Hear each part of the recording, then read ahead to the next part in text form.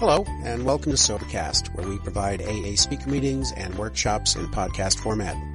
We're an ad-free podcast, and if you enjoy listening, please help us be self-supporting by visiting Sobercast.com, look for the donate link, and drop $1 or $2 into our virtual basket. We hope you enjoy the podcast. Have a great day. Hi, everybody. Josh, alcoholic. Gosh, what big shoes to fill. Howard's, but like he always talked about, spirit, energy, he's not gone. It just changed. And Ralph, so good to see you. Thank you for inviting me. I was, and I'm sorry I couldn't be here with y'all the whole weekend. I had a wedding. I got to marry one of my sponsees off to his bride yesterday, and for $39.99 at universallifechurch.com. So it was a wonderful event. I hope we can laugh together, because that's what this entire journey has been for me. My sobriety date is July 1st, 2003. My sponsor is a guy named Bill C., and my home group's the Hermosa Beach Men's Stag. And we meet Monday night at 8:30, and if you're ever in the area, come on down and you'll hear laughter and inappropriate humor. But at the end of the night, there's about 75% of the room that raise their hand for sponsorship. So we believe heavily in that. And I've had the privilege of being in other places with several people in the crowd. And one of the things I wanted to say about Ralph, since he doesn't want to toot his own horn, I'll toot it for him, is just he is just so silently and diligently working in the background all the time. He's like a little Yoda, and so wise and so patient, and it's very true, And he just sits down and knows how to get into the meat of it with a guy.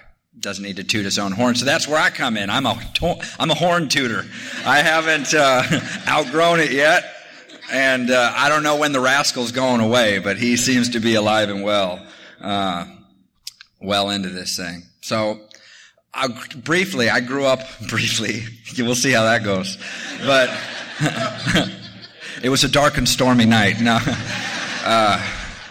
I grew up in Washington State in an alcoholic household, and my dad was a drunk, and he kind of destroyed every opportunity he ever had. He had a very promising intellect, and lots of opportunities that came about from that. And he systematically, in the pursuit of whatever it is, this mind-made hole we try to fill with fluid, he ended up destroying a lot of things for our lives and his life. And so my mom ended up leaving that situation. When he would drink, he was great. He was a very insecure guy. So he'd think my mom was trying to cheat on him, or my mom was looking at other men. He'd try to fight people in public. And a lot of us, when we get sober, we have that too. Me as a man, getting sober, I had this jealousy in me and this possessiveness, not understanding what love is at all, or even intimacy is at all. I wanted to own everything that I gave my attention to. And so my father never got a chance to confront that. And my mom had to bail. She had a little kid to look out for, and she got remarried quickly. And this is where it's important, because this growing in effectiveness and growing in understanding with this power that we access here, the power, the flow, the Tao, the Holy Spirit, the Buddha nature, whatever you want to call it, right? The thing to understand is that we're human beings and we have language. And oftentimes, without realizing it, most of us are arguing over semantics. And if you climb down into the heart of a human being who's using a word, he's oftentimes meaning the same thing I'm meaning, But we just have these divisions of ideology, separate us from getting to the essence of what's really going on. And in AA too. Live and let live. It's live and let live,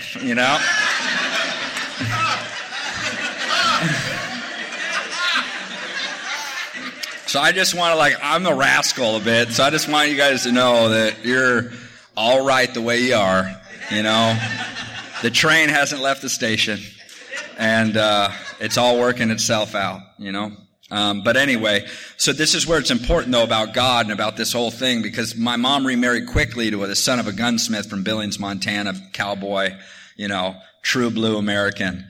And he was a youth pastor at the church, among many other things. And we got dragged 4 times a week to church. And then we got the piss beat out of us as soon as the sun went down.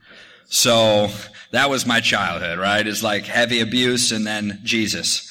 And then heavy abuse and then more Jesus. And then us showing up and everyone being like, man, you guys are about the Jesus' family I've ever seen, you know? You guys are really pious and really connected and you all look so happy and your house is all so nice. And it was a big lie.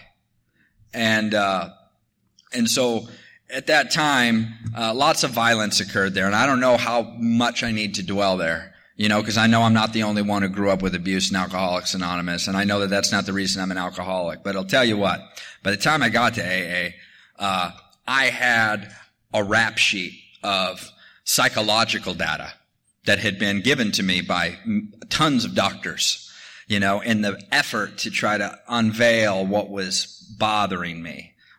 So they gave me names for all my conditions, right? And they gave me, I was bipolar. I had post-traumatic stress disorders, what they used to call it, you know, or syndrome. And they called it manic depression when they gave it to me at 11 years old. You know, they pumped me up full of medication, oppositional defiance disorder, which just means you're an asshole. Still dealing with that one. But I've learned to coat it with humor, you know.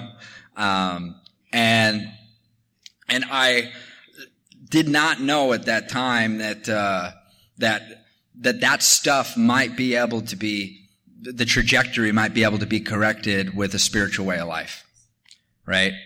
I am not a guy who believes in discussing medication at AA in the either or. I believe that if you're on medication, you're allowed to do that. And I support your journey. And please use a psychiatrist. When it comes to guys in the program, because I don't sponsor women, because I know who I am. You know? I know who I am. And that's not to say that other men can't sponsor women, because this is an ecology. There is a place for everyone. It always works itself out. Every time there's a guy who someone shares something in the meeting and the new guy leaves and you're that one person who's like, look at them. They're not carrying the message and now the newcomer just got offended and walked out. Right? They're sharing it wrong. They're doing it wrong. If they were just not full of shit, or sorry, they weren't full of it, they might be able to, you know what I mean, carry a message with depth and weight and this newcomer wouldn't be dying. And that's what you think. But then someone's out in the parking lot and catches them. And they sit there and start smoking a cigarette. And I've watched it happen 1,000 times where you think things are going wrong and they're just going right in a different direction. And so, you know, in Alcoholics Anonymous, this whole spiritual journey, has been a difficult one for me because I have attempted to get better, in the direction of someone else's advice. And sometimes I've chosen the wrong people to try to emulate. For me, right? Not for them, because it's an ecology. Everyone belongs here. Everyone belongs here. And so a lot of this spiritual journey has been about finding out what resonates with my heart, not what necessarily resonates with what all you guys are talking about and how I can get accepted into the tribe. Right? That's to thine own self be true. It's just a line that when I was new, used to do whatever the hell I wanted, right? It's like, look, man, I understand what you're trying to do here, sir, but to thine own self be true. And, but now it means something a little different, right? And that man, you know, all that abuse and all that stuff I brought into Alcoholics Anonymous. And I was gravely and emotionally, and mentally disordered. And I'm telling you, I haven't been on medication since I was 21. You know, I was able to work with a psychiatrist and it was crazy for a while and I still am a little woo-hoo, you know, a little bit every once in a while. I'll wake up with a deep pit of depression in my stomach. And sometimes depression is a natural emotional response to making the wrong decision, right? Or to mistreating someone, or to just being a rascal in the wrong direction. And today my rascality is a bit more benign. You know, my heart's in the right place most of the time. And I'm gentler with myself. And I guess that's really been what the journey is learning how to give love to the ugly pieces. Instead of coming to AA and trying to give you guys my best face. And then taking my secrets home with me. And then judging myself for them when I'm sitting here in a meeting. What I found in AA, at least in my journey, when I'll tell you a little bit more about it. No, I'm just going to preach. Just joking. And, but But my journey in Alcoholics Anonymous, my experience is the most righteous I ever had been in Alcoholics Anonymous, which is to say sanctimonious, righteous in the judgmental way, was the most deeply secretive and diseased time in my life. I was doing so much stuff behind closed doors when I was coming to AA being super righteous. So just take that and do what you want with it. And so when I know someone's a little bit of a rascal, I feel like I can trust them. You know? I know that like sometimes for me, myself, I remember when someone explained to me and I knew that I was arrogant.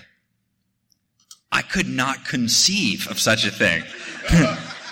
It made no sense to me. I said, no, wait, what?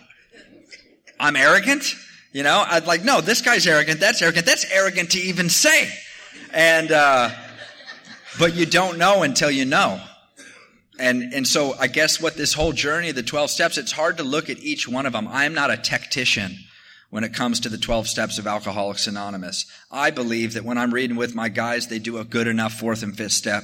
They get out there and start to make some of those amends. You know, they do them wrong. They call you and then you get them on the 10th step and you tell them to continue to look for fear and selfishness and resentment and all these things that play us out of pocket. And each one of us comes with a different set of demons that sit on our shoulder, you know? And so, and then you help people. You turn your thoughts to other people when that happens. You learn how to live an observed style of life. You see that when you're in a relationship, you shouldn't go to the bank right after working out in the tank top and wait for the cute teller to take your order when you could just go deposit it out front, you know? There's some motivational issues in that scenario. There's, like, things like that. That's 10th step stuff, you know? And to continue in 10, 11, because they're joined.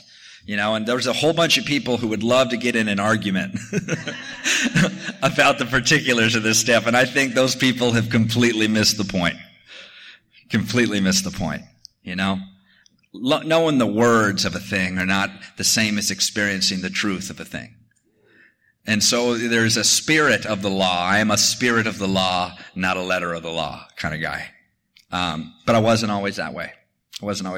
So, when that whole religious thing happened, I remember when I was 8 years old, I threw away my Bible. And I remember dropping it in the trash and going, this God crap, it's not going to happen. I see right through it. See that this is a social club. This is a pageant of righteousness. This is a measuring contest of spiritual organs, right? And so I decided, I'm really glad I kept that without a profanity, you know? That was like an intelligent way to do it, right? Can I get a little bit of, yeah, thank you.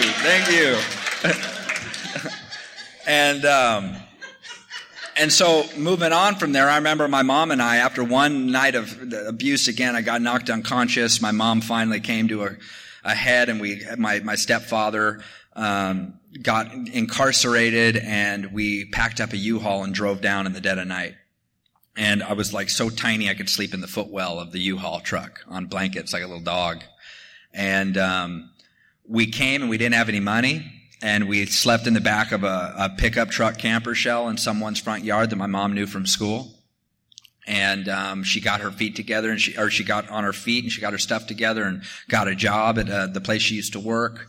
And before long, we had our own place again, and my dad came back into my life, and my mom kept on trying to take me to church, but man, whatever had happened there, whatever they tried to teach me just never fit the same, you know? I just understood, and there was a lot of judgment, a lot of anger there. There's so much anger for God, and so much anger for man.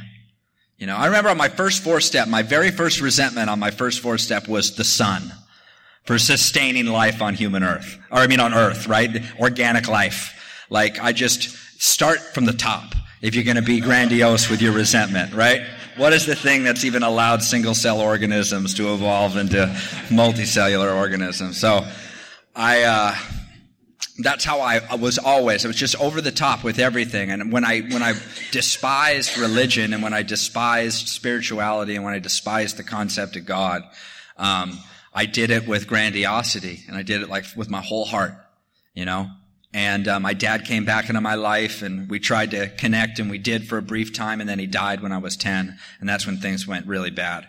And I started smoking cigarettes and running away from home and destroying all the religious artifacts in the house, and my mom, she came home and all her crosses are turned upside down, you know? And everyone's like, you have Damien. She's taken me to therapists this entire time. Because I was drawing pictures of monsters and demons and dead bodies when I was in pre-K, you know? And they're like, what's wrong with this kid? Everyone else is drawing a picture of the dog. And so it was screwed up, the whole situation. And they told my mom, you need to get this kid some help, serious help. You know, have you ever heard of a guy named Ted Bundy? You know, you need to correct this trajectory, mama. And I was just a dark, weird guy. I think anyone who grew up in the set of circumstances I did would understand that. If you walked in my shoes, you would understand. And it's not in a justification way anymore. It's just, this is my story. This is the river that has rounded this stone. And so I am okay with who I am now, only through the journey of the 12 steps of Alcoholics Anonymous. That's ongoing, right? And guys, another thing, brief aside. When guys come to me, they work the steps and they come to me and they want to go through the steps again right away. I tell them to go sponsor someone, you know? I'm telling you guys, you can look in the steps all day long but it becomes a self-centered pursuit. I'm going to do more inventory. This is where step 10 can be a big, snag. You know, I'm going to constantly review all my stuff every night about me. Well, I've learned so much more about myself this time, me. And I'm just saying, we're missing the whole point. We're missing the whole point. The steps are not a self-centered pursuit. The steps are a set of spiritual exercises that can release us from the chain of self, right? And to be released from the chain of self, there's a freedom in that. There's a freedom in not having to constantly be right. I am not in control of anything. And yet I live in two places. With this 11th step, I understand that maybe perhaps I am part of the control of all things. It's a part of me too. But there's two parts. There's the little I and there's the great I, the I am, if you're religious, huh? There is this essence, this spark. There's a thing in me and a thing in you that quiets down when certain words are spoken in a certain way, that listens, that hears an echo. And that's not you learning, that's you remembering, because it's already in you and it's been in you forever. It's innate in us. And so that's the freedom and the journey in the 11th step, is starting to see that, man, it's not so bad being me. This is just temporary. I'm wearing this skin suit with this stupid hair and this funny beard, and this is my little journey through life. And it's very easy to get wrapped around the axle of the woes and the hardships that come. But I'm telling you that I'm convinced that all of my suffering has been a catalyst for compassion. That there is no other way to become compassionate than suffering. We suffer and we become compassionate. I have been through heartache, and so when I see someone who goes through heartache, I'm so compassionate. I've survived the death of people who I dearly love, and because I have survived that, I am so compassionate when someone feels that loss. And also, after having survived so much pain in sobriety and before, and so much suffering, either self-enforced or, circumstantial, I have a faith that the pain others go through is not an event that they need saving from on my account. So there's a freedom that comes on all ends, where I understand that, hey, I can support someone and love them through their pain and love them through their suffering, but understanding that I don't have to be the one that saves them because they are already saved. They've been saved. They are saved, right? So to go back a little bit, when my dad died and all that stuff happened, you fast forward to 12 and I'm smoking cigarettes and running away from home, and I got big blue Liberty spikes in my hair, right? And I'm giving my mom and anyone who talks to me the finger, and she picks me up and tells me my grandpa had a heart attack. And so I cuss her out the whole way to the hospital because she picks me up from my friend's house. And we go into this tiny little hospital and there's no one in the waiting room but me being an idiot 12-year-old who's just like, leave me alone, I'm angsty, And we go through this back hallway and the door shuts and the deadbolt slides and I'm in a mental institution. Mama got cold. You know what I'm saying? She tricked me into that one. And so that's where I learned about all my demons. That's where I learned about what they call the things that bothered me. And that's where they put me on all the medication. And I did that for 6 months when I was 12 years old.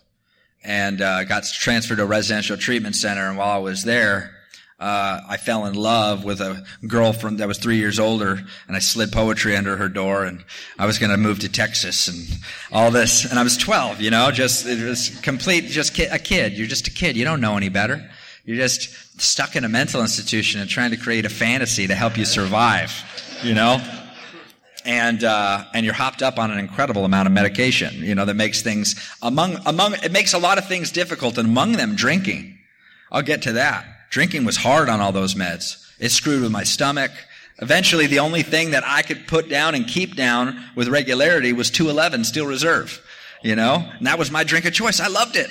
It got me drunk, and it didn't make me feel like an alien was about to burst from my solar plexus. And so while I was in there, I got falsely accused for something, for maybe the very first thing I didn't do and got yelled at. But it was too much, It was too much. This girl didn't love me. My dad was dead. I got beat.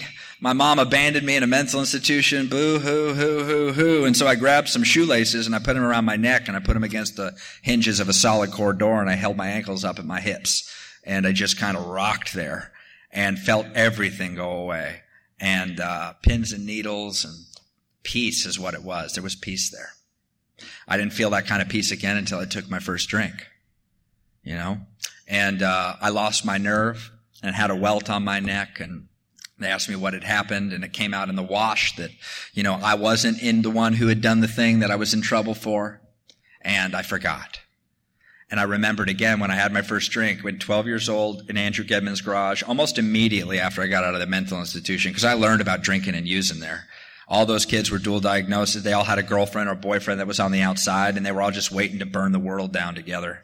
And I just fell in love with that idea. You just pull up 2 lawn chairs and watch it all go aflame. And so, not that idea has followed me into my sober relationships ever. Now that I've ascended, it's nice to fondly recall what it used to be like seen from such limited perspective. So that happened, and I started drinking, man. And when I drank, oh God, all that stuff fell away. I was willing to risk everything.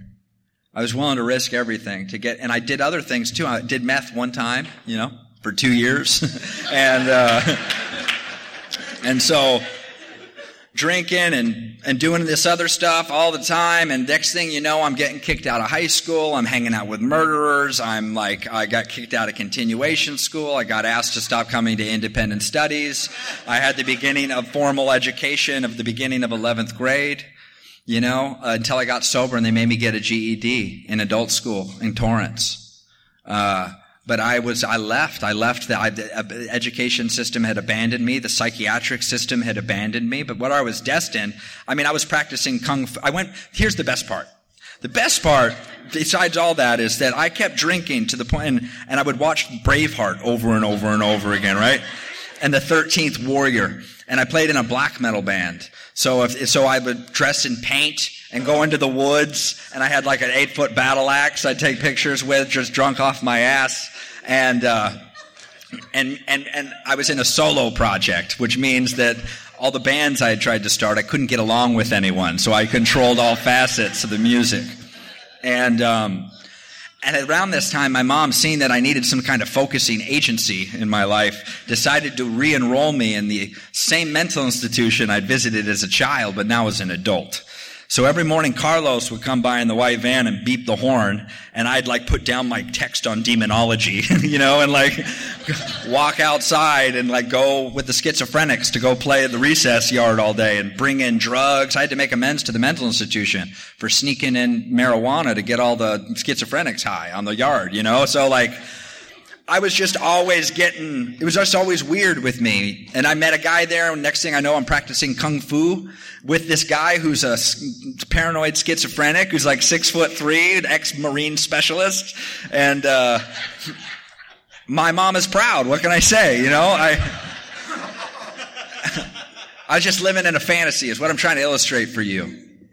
I was living in this strange world where like I thought I was writing a manifesto. I'd created my own religion, and I became convinced that like I should have been born 1,000 years ago. I should have been raiding the Carolingian Empire, and I was actually the incarnation of a Viking warlord. So, full flight from reality, right? But it made a kind of sense to me. It made me feel like instead of walking through this entire life with 2 left feet, that maybe that was the answer, that I was displaced in time. You know, when 2 Vikings, one of them craps their pants on the longboat, it's really not that big of a deal. And I felt like I would have felt better and fit in better at that time period. And so grace entered my life in the form of my mother begging me to go to a 30-day program. And it was pretty much, she had gotten a lot of support from other people. Really, my mom, she just felt so guilty my whole life for all the abuse I'd suffered as a child that I was able to play her like a fiddle, right? And get what I wanted. And every time what I wanted wasn't ever good for me. Because given the choice, I always choose what's easy. You know, to go into the literature, I always choose comfort over character building every day of the week. And knowing that about myself still today, I like to be lazy. I like to be doted upon. I like attention. I like to be the speaker. I like it. It makes me feel good, you know? And it can be dangerous. And to not acknowledge it can be twice as dangerous. To know that about ourselves, right? And just own it. If you own who you are, no one could ever use it against you.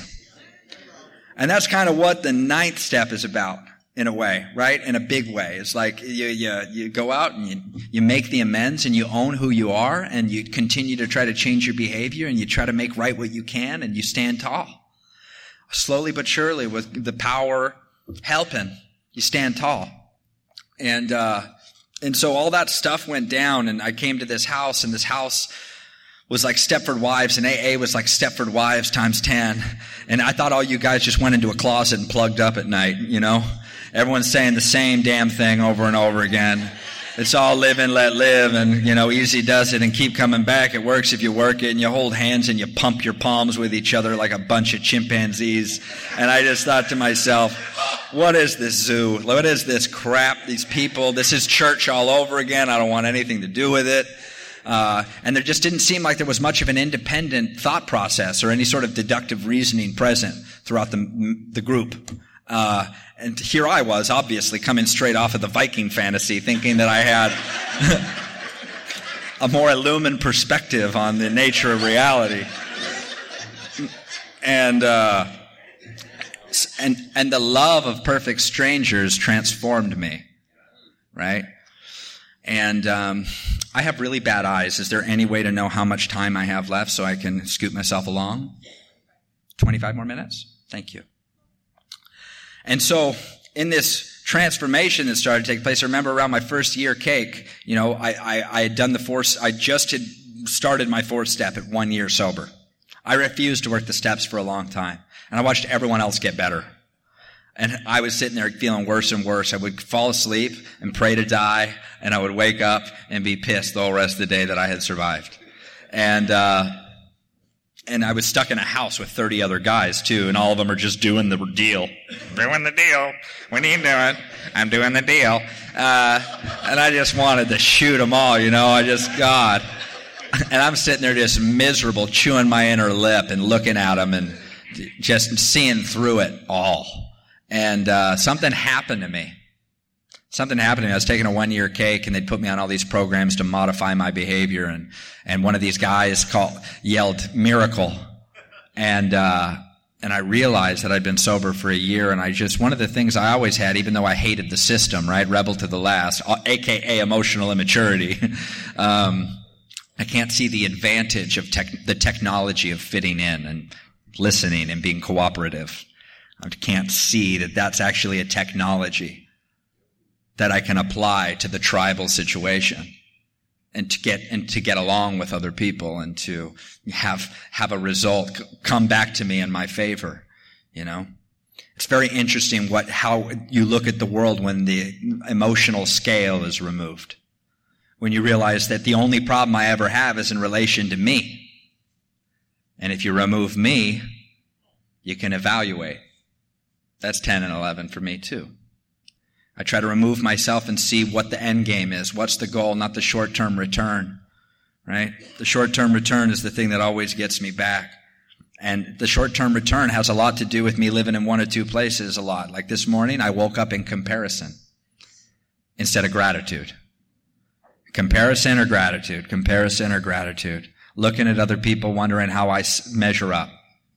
Coming to this place, I couldn't come and hang out with you guys the whole weekend. I'm here this morning. That made me feel insecure this morning. I walked in and wondered, are these people going to judge me for like not being a part of? And you feel like forced to sit down and hang, and it's always fun, right? It's always fun to see everyone, talk to everyone, and be a part of the AA inner community. But sometimes you can't. You think, gosh, am I going to look like an asshole coming in like this? And I just want them to love me. And you go down deep enough, deep down enough, that's always my motivation for almost everything. When I hurt people, when I do the wrong thing, when I make a short-term gain, you know, that at the expense of the long-term emotion, it's always, I just want that little boy that got locked in his room and beat and you know, fed the Bible the next day. That little boy just wants love. And I learned that as a result of that, I also feel like I'm unworthy of love. I learned in this 10th and 11th step. Last time, you know, I have this secret belief system, and this belief system makes me make decisions to reconfirm it over and over and over again. I don't think I deserve love, and so I choose a woman who will never give it to me. You know, I don't think I deserve success, and so I will always settle at the job I'm at and never take the risk of building something. And so evaluating that, here's the funniest part about belief, and this is all 11th step. If you sit in silence and observe the mind, you start to see all sorts of stuff. And I have seen, you know, that my beliefs are a set of circumstances that have occurred over and over and over again to reinforce a certain way of thinking. That's it. Neurologically, that's all I am. Is a collection of habits that have been given to me by my society and my parents and my rebellion against those things. And I'm equally trapped in an opposite image, right? But it's just a set of circumstances I got in me. And if I removed the childhood abuse, if I removed the mental institution, if my father was still alive, those are three huge events that happened in my life. You remove either one of those, you'd have a completely different person sitting here. You know? I'd be completely different. And if my personality is that fragile, what the hell do I waste so much time defending it for? If it's that fragile, why do we sit here and try to cling and hold on and pretend like because we know it, it's real? Sorry. It's not. It doesn't work that way. And so living there is scary. It's a little scary. Some hearts might have closed when I said that because I did it a little jabby. I apologize. You know? My whole goal here is to open your heart, not to close it, you know. But there's a beauty there. There's a beauty that exists there in creation. To be one with the Maker. That is a creator, right? And that I too can create the world around me. And it starts with my ideology. And that I can get into this deep place where I can see over time through self-sacrifice, through working with others, through the making of the amends, the taking of the inventory, through the being honest about me stumbling through all those processes, right? That's where it's huge. I love sex, you know? I love attention. I love a lot of things that I still pursue with an avidity that might be alarming to some. And so I have to be honest about that when I get asked to do something like this. Because I want to be sure that you guys know who you're talking to. I'm a guy who doesn't have a college degree, you know, and I'm proud. I'm okay with that. You know, I'm a guy who struggles with sex, money, reputation, and looking good and feeling better. And I love that rascal side of me. I love it now. I've learned to give it love because if it's there. It's there. And I'll tell you what, it being there and me hating it and locking it in the room the same way my stepdad did to me when I was a kid, it just makes me act out 5 times harder. Right? We got to be where we're at. Can't be anywhere else than where we're at. And so I've had to learn how to give all of my ugly pieces love. All the pain and judgment. I feel like this is the experience I had. The harder I judge you, that comes from a part of me that I am unwilling to love. It's easier to burn the monster in the street than it is to confront the monster in the mirror. Right? And reach out and say, it's all right, you're there, Bubba. You know, it's okay. It's okay to be a little crazy. It's okay to be a little emotionally needy sometimes. Who wouldn't be with your upbringing? Who wouldn't be? It's okay. And I talk to myself that way. And that has been a part of my journey of development, is learning how to give love to that. I'm like a baby in a monster truck, you know, sometimes. And it's dangerous. It's dangerous. Especially, and what's even more dangerous, a real act of faith, is getting asked to come do something like this, you know? Because I could literally say whatever I want up here. You guys could have to sit through all of it. I mean, it is just a tremendous act of hoping I'm going to follow the rules. It is. But I don't have to. I mean, let's be clear. It's. So, that's how. I feel like that is an illustration of how the world actually works. That it's never certain. That there is no certainty. That it all just kind of flows. And that if it breaks apart, it collects again over here. Everything in my life, every time I thought I'd been abandoned, I'd never been abandoned. I've always been taken care of. I've always been guided. You know, this year has been an incredibly, I mean, in sobriety, I didn't have any money and I had an impoverished mind. And I came to find through 10 and 11 that those two are connected. The same way that I feel I'm unworthy of love, so I choose women who will not love me or who will leave and prove that I don't deserve love. Right? Or I choose jobs that are beneath me or that are easy to do because I don't want to challenge myself and take the risk of failing because I don't feel like I'm worthy of success. There is also this part of me that I lost it. Yeah, it is. I was probably trying to sound smarter than I am, and so it just leaked right out the bottom of the cup. It's just, you know.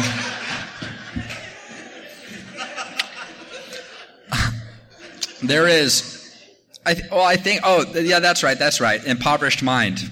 No. I'm definitely not too smart for that. But I started to see also that, like, I had this limiting belief in the way that I viewed myself and money. And I didn't view it as a tool of love and service, and I didn't view it as something that is just a measurement. It's not really actually real at all, right? It's just kind of you can't run out of inches on a ruler. It's like running out of money, you know? It's like you can't really, the whole idea and the concept of the economy is just wild to me. It's a total fiction. But, me thinking I'm poor resulted in me constantly being poor. Me thinking I deserve that, and that's where I come from, and I had this impoverished mind. I'd always make decisions that would reconfirm my impoverished mind. And so I started trying to take a look. I was finally ready I got involved in real estate and made great money. And then I lost it all on a bad partnership that I couldn't oversee. And my relationship at the time was falling apart. And the AA girl I'd met on AA campus and her AA little kid that I was helping to raise and break the chain of childhood abuse that I'd existed in. You know, I was so afraid to try to help that little girl. I was so afraid to try to love that little girl. Because I was abused. And I thought that with my temper somehow, some way, who that was looking down at me would be who I was looking down at her. So terrified. I'd rather run. But I hung in there. I stuck in there with the support and love of other people. And at the end of that, I was doing all this stuff and I was feeling good. I was looking good and feeling better. My bank account was bigger than it had ever been. And I got involved in a poor partnership and I didn't want to oversee it anymore because my relationship was falling apart. And at the end of it, she ended up leaving and we couldn't connect. And I remember her telling me the exact same thing the belly dancer told me when she ran away with a sword juggler. That's a real story. And so I understood that I was the one who had to change unless I wanted to recreate the circumstances in my life over and over and over and over and over again. And so she left, and when I was devastated, and the child was gone too, and I was stuck with an extra dog I'd bought for her daughter, so I had 2 dogs now, and I love them, Dante and Virgil, the best. And I thought to myself, at least I got my money. And then 2 weeks later, I didn't have that either, you know.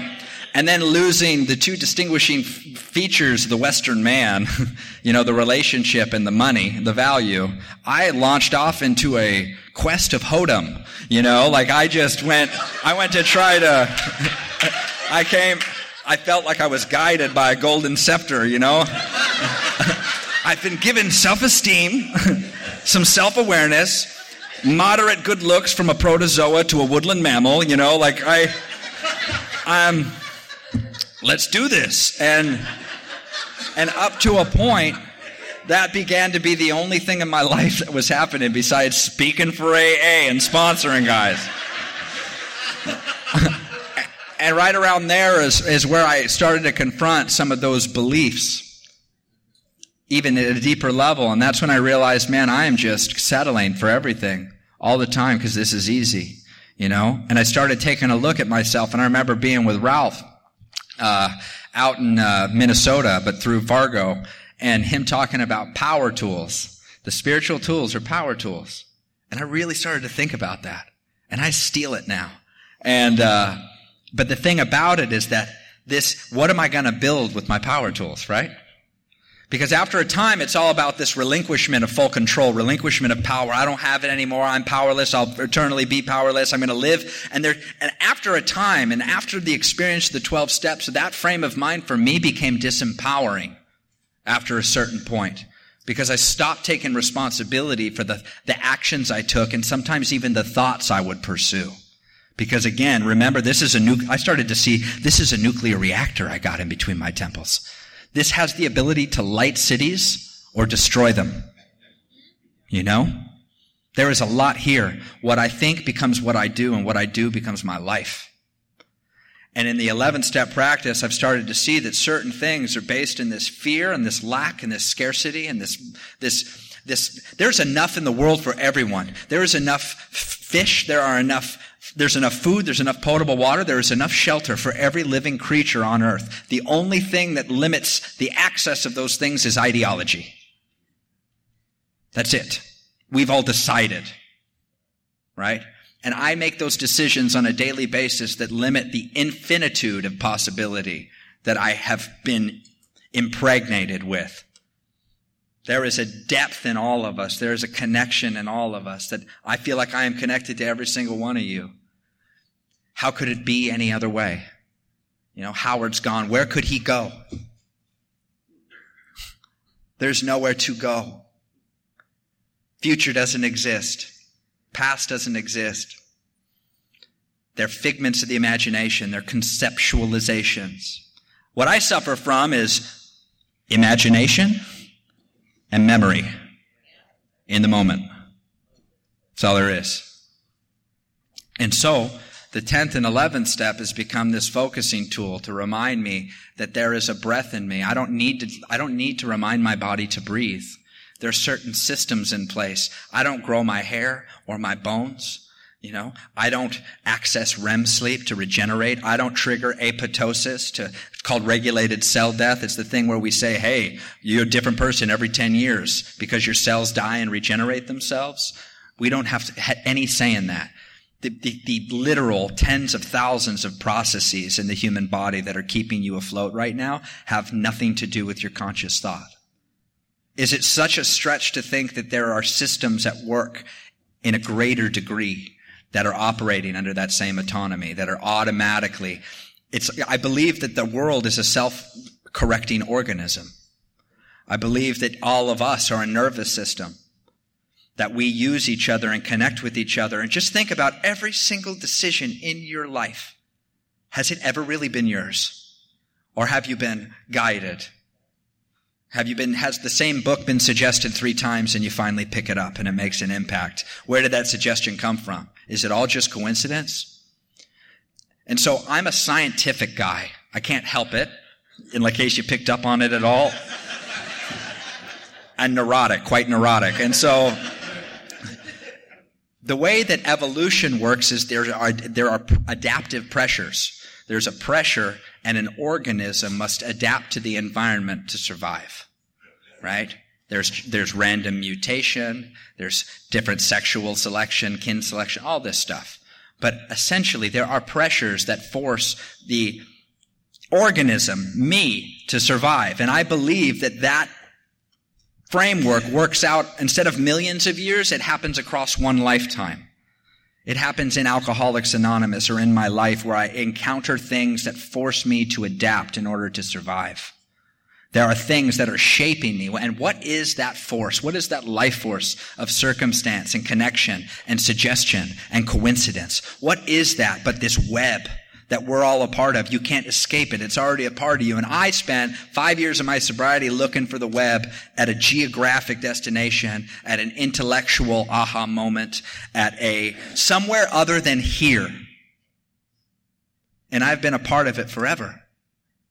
I'll be a part of it eternally. Howard is a part of it right now. We are all a part of it. We are visitors, having a momentary experience in this body, and it is a dance. It is not a race. What's the purpose of dancing? Is it whoever dances the fastest? No. No, it's to enjoy the dance. It's to move. Some people use dance for another reason, So maybe let's say music. What is the purpose of music? Right?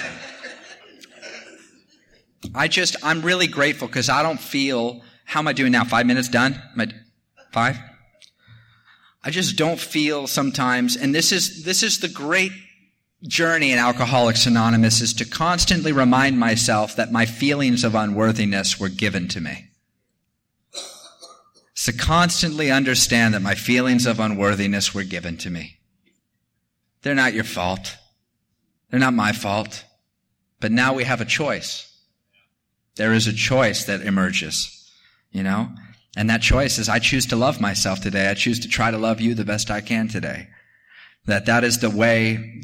Love everybody. When Ram Dass, I love Ram Dass. I don't know if anyone knows Ram Dass, but I love him. And when he was leaving Neem Karoli Baba, his guru in the East, right? He sat there and Karoli looked at him and said, Ram Dass said, well, what do I do? And he looked at him and he said, tell the truth and love everybody. And Ram Dass said, well, I can tell the truth, but I don't know if I can love everybody. And he pushed nose to nose and he said, tell the truth and love everybody. And that is what Alcoholics Anonymous, that's what I tell all my guys. It is the 12 steps condensed down into a single phrase. You can be obsessed with sex or money or power or reputation or inconsistency or video games or food or whatever it is that what rabbit hole of self you're currently investigating. I'm just here to share that there's a couple of them. They're all the same thing. It's all the same thing. It's self. Manifested in various forms that try to get us all hopped up. Give me that dopamine, give me that oxytocin, give me that mesolimbic pathway, the reward center in the brain. I love it. But there's something deeper at work here. There's something eternal. And then I'm gonna shut up after this one last story, okay? So Ramana Maharshi is another spiritual leader, a spiritual teacher, and he was at his hut, and there was an American boy there, and there was a woman who was German, and she was very irate. She was yelling at the attendant. She was very upset. And this American boy, who was about 18 at the time, was looking and watching this whole thing go down. And finally, the attendant, flustered, comes to Ramana Maharshi and says something in Hindi, and Ramana, very politely, very calmly, anyone who knew him never saw him rise to anger in his entire existence.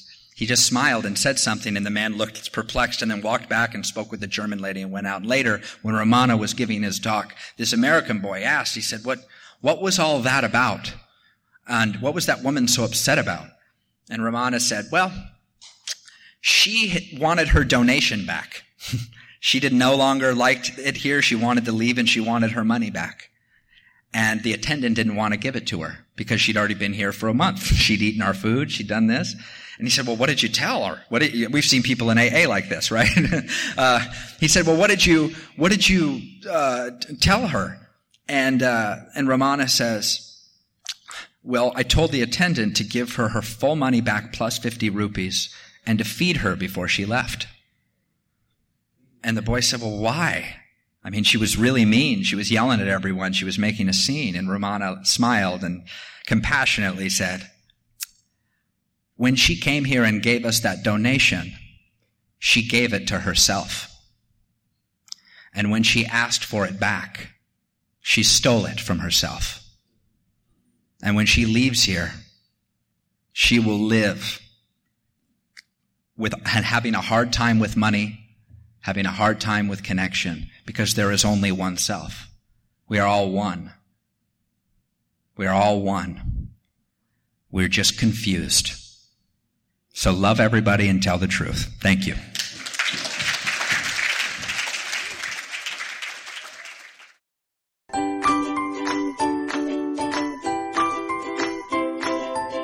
Thanks for listening. I hope you enjoyed the podcast. Sobercast is ad-free, and we'd like your help in order to keep it that way.